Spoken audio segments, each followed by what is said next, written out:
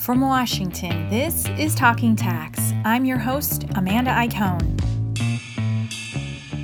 Depending on where you live in the United States, somewhere between 1 in every 10 people and 1 in every 5 is Black.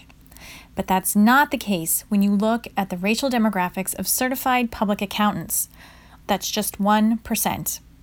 And their numbers have barely budged in decades. Our guests today say that the profession's exclusion of Black accountants is no coincidence. CPA training requirements that may on the surface seem neutral to race actually have the consequence of discouraging, and in some cases outright preventing, Black accountants from obtaining their CPA license. That, as well as a history of racism in the profession, explains a large part of accounting's continuing lack of diversity. To learn more, we spoke to Teresa Hammond, an accounting professor at San Francisco State University, and Shannon Nash, the chair of the newly founded National Society of Black CPAs. Shannon, who is Black, is an experienced executive based in the Bay Area and has been working in tax and finance for more than 20 years. Teresa, who is white, has done extensive research into the causes of racial disparities in accounting. We started off by asking Shannon how diversity in accounting compares with other licensed, skilled professions. So I'm also an attorney, and what I will say to you, I don't profess to know other professions, but I do know that profession quite a bit. And, the numbers are higher when you look at the number of African-American attorneys. That's not to say that I also believe that that's a profession that has also kind of reached that parity from a demographic standpoint, because it's still below our numbers in the overall population. But I think there's a lot of factors that go into why you may see more African-American attorneys as a percentage of all attorneys, if you will. And that has a lot to do with I think how the profession is marketed to younger kids, how you see it in society, what you see about it in society. Teresa and I have talked before, and I think I made the comment about there's so many legal shows, from Law and Order to so many movies about lawyers. So it's marketed. It's part of kind of the DNA of what like a kid would see as what's possible. And I think the accounting profession has a long way to go in terms of marketing itself as like a viable brand. I think that there is somewhat of a stereotype of what an accountant does. And one of the things we're aiming to do is show the significant diversity of what we all as CPAs do, which is not just go into public accounting. I think that is a great career path, and a lot of people do it, but there's a lot of other career paths of folks that are CPAs that I think maybe the general public just doesn't even know is an option. And certainly little kids don't see that. Yeah, I know. I think that marketing issue is something that the profession is trying to chip away at. And I know in terms of the pure numbers of Black accountants, the total numbers have grown over the decades, but as a percentage of the profession, it really hasn't budged in basically 50 years. Teresa, I wonder if you can jump in here. How did we get here? How did we get stuck at 1%? Absolutely. I'd like to underscore what Shannon said and reiterate that I'm certain that it's less than 1% of CPAs are African American. Unfortunately, unlike in law, we don't really have very good data in the profession, but the data that the AICPA does collect over surveys the African American owned firms. So the data that they get includes the major firms, sampling of the medium-sized firms, and then almost all the Black-owned firms are surveyed. And so when you see the numbers of African-American CPAs, of course, their numbers are even higher than they should be. And yet it's still less than 1% of CPAs, even in the AICPA data. And in law firms, the National Association for Law Placement gathers the data per firm. If you want to go work for Ropes and Gray in Boston, you can look online, see how many female partners they have, how many Black partners they have, how many African American associates they have. You can't do that in accounting. There's no way to get the data for the individual firms in accounting too. So I think that's a huge problem. And historically, if an African American wanted to become a doctor or a lawyer, there were African American schools, medical schools, and law schools. There's Howard, there's Meharry, They've been around forever. There were African-American lawyers and doctors in the Black communities. And so you would go perhaps to an African-American doctor. You would see an African-American lawyer. They would be, along with African-American educators and African-American religious leaders of all, of various faiths. Those would be the major professions that African-Americans would see, young African-Americans would see. CPAs were required for publicly traded companies. Publicly traded companies have been dominated by white men throughout the history of the United States. To become a CPA, you had to work for a CPA, you had to meet an experience requirement. And until the 1960s, none of the big accounting firms would hire African Americans, period. None of the big four, at the time the big eight, they would not hire African Americans until the late 1960s. And only when there were lawsuits brought by the Human Rights Commission of New York did the major firms start hiring African Americans. You combine that experience requirement that's controlled by a majority white profession and the lack of African American access to capital that meant that there weren't enough large African American owned businesses to require being audited by a public accountant. It just resulted in a complete exclusion from this particular division of the profession. I interviewed 35 of the first 100 African-American CPAs in the United States. There were only 100 African-American CPAs by 1965. That was 1 in 1,000 at the time. And almost all of them either worked for the government or worked as educators. Very, very few, with the exception of Chicago, basically, very, very few African-Americans had enough local Black-owned businesses to have a full-time job creating the kinds of tax and financial statement reports that the businesses needed. So some of it was demand-driven, the lack of demand specifically for Black accountants by the Black business community, but some of it was also the work requirements. Talk about that in a little bit more detail, Teresa. What do you mean by the work requirements? And by demand, I'd like to really make clear that it's because African Americans were excluded from the mainstream of the business community. It was very difficult for African Americans to get loans for their businesses. It was very difficult to get insurance and things like that. So it's not just that Black businesses didn't hire African-American CPAs. Right. So one of the unusual things about the accounting profession is that you not only have to get an education, the educational requirements have changed over time, but now it's, basically 150-hour requirement is in place across the United States. But, even in the time that you didn't need a college degree to become a CPA, there are African-Americans who had MBAs from New York University or from Columbia University who couldn't become CPAs at the time because they couldn't meet the experience requirement. So of the three requirements, education, the exam, and the experience requirement was by far the biggest barrier to becoming a CPA. Because white-owned firms would not hire African Americans until the late 60s, in the 1940s, many aspiring African American CPAs would move either to Chicago or to Ohio to work for one of the few African Americans who had become CPAs in the United States. There was Jesse Blayton in Atlanta. There was Mary Washington in Chicago. There was Richard Austin in Detroit. And people would literally move to those cities because that was the only place that they could find someone who would hire them and give them the experience. Until the 1950s, the only white Americans who hired African Americans were Jewish. And there were a few of the very first Black CPAs who were hired by Jewish firms, small Jewish firms, and they were given the experience requirement that way. And then those African-American CPAs went on to train other African-American CPAs.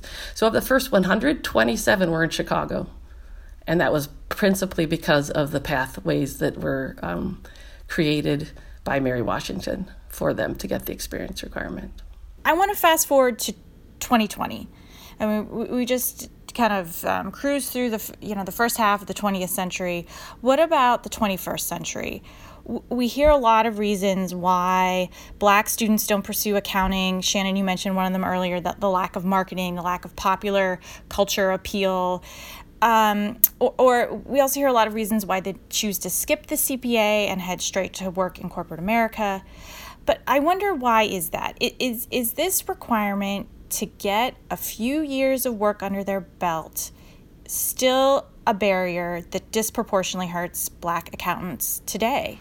It is definitely an issue, and I think that a lot of people are starting to not only recognize it, but want to do something about it. So I also want to point out to you that I just joined the working group for the Center for Audit Quality.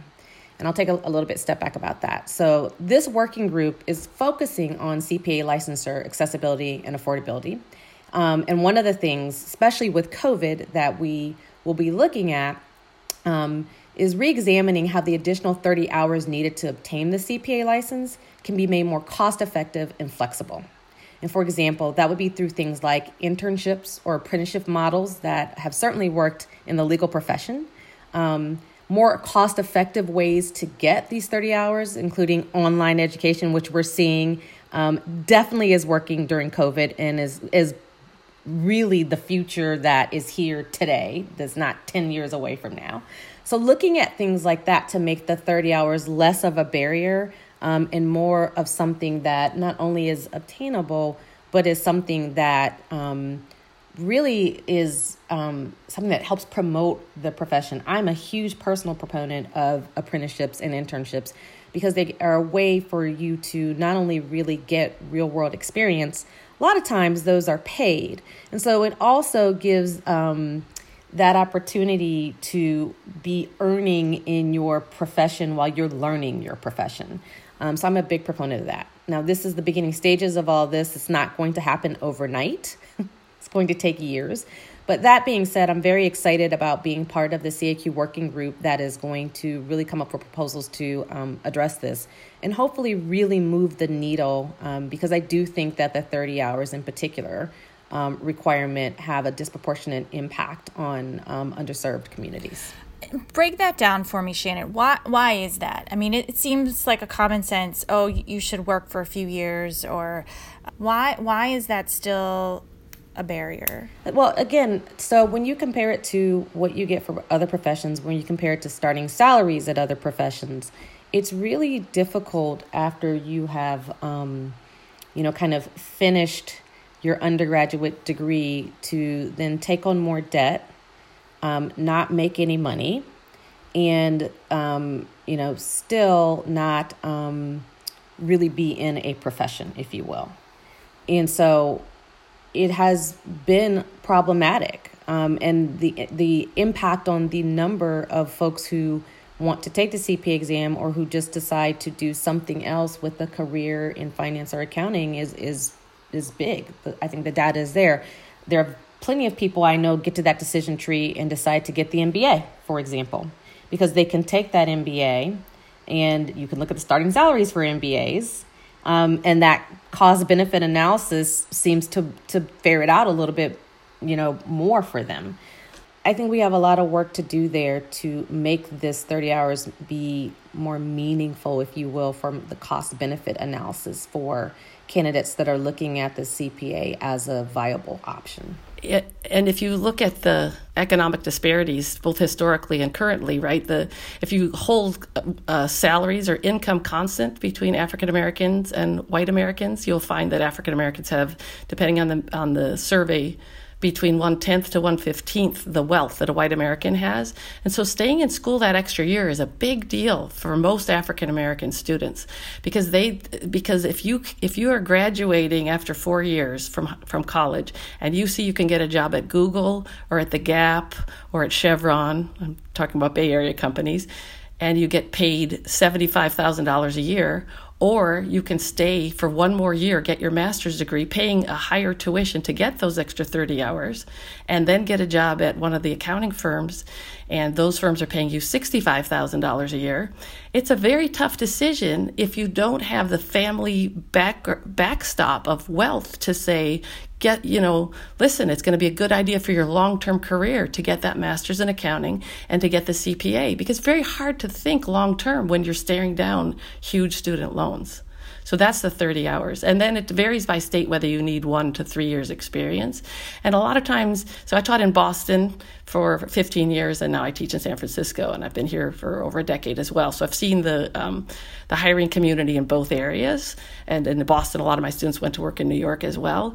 Very few of the big firms have a lot of Black partners and Black managers. When the students go to Clorox or they go to Kaiser, Permanente in the Bay Area, and they see African American vice presidents, and they see African American managers, and then they go to one of the big four, and the highest ranking African American they meet as a manager, they think, do I really want to kill myself for 3 more years for less pay, and I have to take this exam? I know I'm going to have to work 80 hours a week, because if they're in NABA, they talk to their friends and they know what their experiences are like. I have to kill myself working 80 hours a week and take this exam in my free time that I don't even know if I have, and I don't see a future for myself here, because I don't see anyone who looks like me who's at the higher levels of the firm. That's a big big visibility problem to the students. They see that and they think, if I go to Kaiser, I could be a vice president. I see 2 vice presidents in finance right today, just, like on my office visit, I met those people in addition to lots of other directors. I actually want to piggyback on that Clorox story. What in addition to them seeing them, they see a pathway, because a lot of these companies do have programs where they will help you get your MBA, for example, and that is promoted. And so you see, I can get this education, I can still make a living, and the people I'm looking at were able to move up the corporate ladder, if you will, with that as their background. So when you're comparing those two options, it's it's a very difficult choice, but it's not that difficult. And that's why you see a number of folks, specifically if they're not in public accounting, will have MBAs as their background for sure. The AICPA and the National Association of State Boards of Accountancy are currently working on an overhaul of the CPA exam and the academic curriculum that feeds into that. All of those changes are really focused on skills, focused on being a tech-savvy accountant.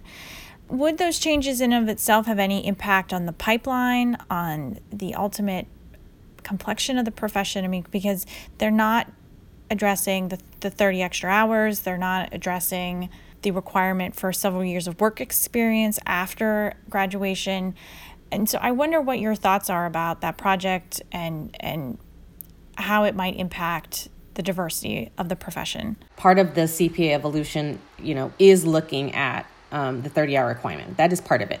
The other part of it that I think you're focusing on is just the what the CPA of the future will look like, and the emphasis on having kind of a tech approach in data analytics. And what I will say is that I work in tech, and I think that's spot on. I think the future will require different skill sets than the CPAs that were trained in the past. Certainly when I was trained, in the early 90s, I think those are different skill sets, and we need to be making sure we're preparing, right, the candidates now for those skill sets. One of the things that our organization, National Society of Black Certified Public Accountants, is a proponent of is having accounting included in STEM. So that from a pipeline standpoint, lots of school districts right now are focusing on STEM and what's including in STEM and what those classes are. And we would like to see kind of accounting and finance classes included in that kind of toolkit, if you will, that school districts have. What I will tell you personally is that my interest in accounting completely stemmed, no pun intended, from an accounting teacher when I was in high school, who I think I took accounting in 10th and 11th grade. It was offered in my school, who thought, you're really good at this. I knew I wanted to go to law school, so I thought, why would I even want to try accounting? But I was really interested in it. She was like a mentor to me, and she basically helped me understand what a career in accounting would look like for me. So that was something I was taught like in the 10th grade. And so in my summers, I got a job working for an accountant doing bookkeeping. And then it led into me wanting to major in accounting, et cetera. And so that's the kind of pipeline changes that can happen when accounting is included in like a STEM curriculum. And that's the type of things that I think would be specifically helpful in underserved communities. I'm so glad Shannon said that, because one of the things that I do in the Bay Area is I'm a member of the board of the Accounting Career Awareness Program. And with the Accounting Career Awareness Program, we're trying to raise the visibility of accounting among high school students. It's a program started by the National Association of Black Accountants in the Bay Area. We're in our 31st year. And one of the things that we do is we visit high schools And before COVID, we were going once a month to Oakland High School, and we would have between 50 and 60 students, mostly Black and Latino, who would come and we would teach them about accounting. We would do exercises together. We're still doing it a little bit virtually. We're doing some virtually. It's not as much fun as it is in person. But we're just trying to raise their awareness of the profession. If you look at educational scores, especially when it comes to math in high school, a lot of African American students are not excelling at math, and they're not seeing the purpose of math except for when it comes to STEM. And so honestly, when we go in and we talk about, oh, let's count these Lego bricks and make sure they match the inventory worksheet, and let's count these, this candy, and then you can eat it when we're done, and then, this kind of thing that we do with high school students, they see that the math involved in accounting, honestly, is not that complex, and it shouldn't be such an intimidating career, and it's actually kind of fun in terms of it isn't just crunching numbers, but understanding things and explaining it to other people and helping businesses make decisions. We do this business case with them where they have to make a product and figure out the cost of the product and that kind of thing. And this is the kind of program that it just needs to occur. I mean, there's I think 16 ACAPs across the country, and it just needs to be more ubiquitous. And one thing I found that was really interesting about it is we started out, because we have 50 or 60 students, we have anywhere from 10 to 20 volunteers who come every time, so that each student gets to work with a professional. And our first outreach for young professionals was through the affinity groups at the major accounting firms, including the medium-sized accounting firms in the Bay Area. But so they sent it to the Latino and African American networks. And it's wonderful to see the high school students see someone who looks like them, who is just a few years older than they are, who is in this profession. It's just super inspiring. The students will be disappointed if one particular volunteer doesn't come the next month because he's busy with an audit or whatever. It's just, that part's wonderful. But the other thing that I think is so wonderful, and I say this as a white person myself, is how many white people in the firms are volunteering to come to the schools and working with the students, because there are a number of people who do think it's worth their time, across races, to help these young people, and they really want to make a difference in their lives. And so I think that the solution to this is raising the visibility of the profession. We might not get a television program, but we can do more outreach to high school students and make them aware of it. Because if you think about accounting, it tends to be a lot of people, if they didn't have it in high school, and it's not common in a high school curriculum, a lot of people, they had an aunt who was an accountant or a grandfather who was an accountant. And that just doesn't happen in the African American community, because 40 years ago, it was almost impossible to get a job in a CPA firm. And so, that discrimination, that systemic racism that is built into the profession has long lasting effects that we're seeing today. And we have to do something proactive to change that. I wanted to ask, following up on that, Teresa, what else can be done? What else needs to change? We've talked about the marketing of the profession, the visibility of the profession. I mean, these are such long-standing, deep-rooted issues. And I just wonder what your thoughts are on what else can help move that needle. Shannon, this is something your organization's hyper-focused on. What are your thoughts? I mean, what really has to change here? One of the best things that's happened is the PhD project, which was started by the KPMG Foundation, but it is now supported by major corporations and the AICPA and the American Accounting Association. And that provides financial scholarships and networking opportunities for African American, Latino, and Native American doctoral students in all business fields. But it started in accounting. That has quintupled the number of African American, Latino, and Native American professors in the business school classroom in the past 25 years.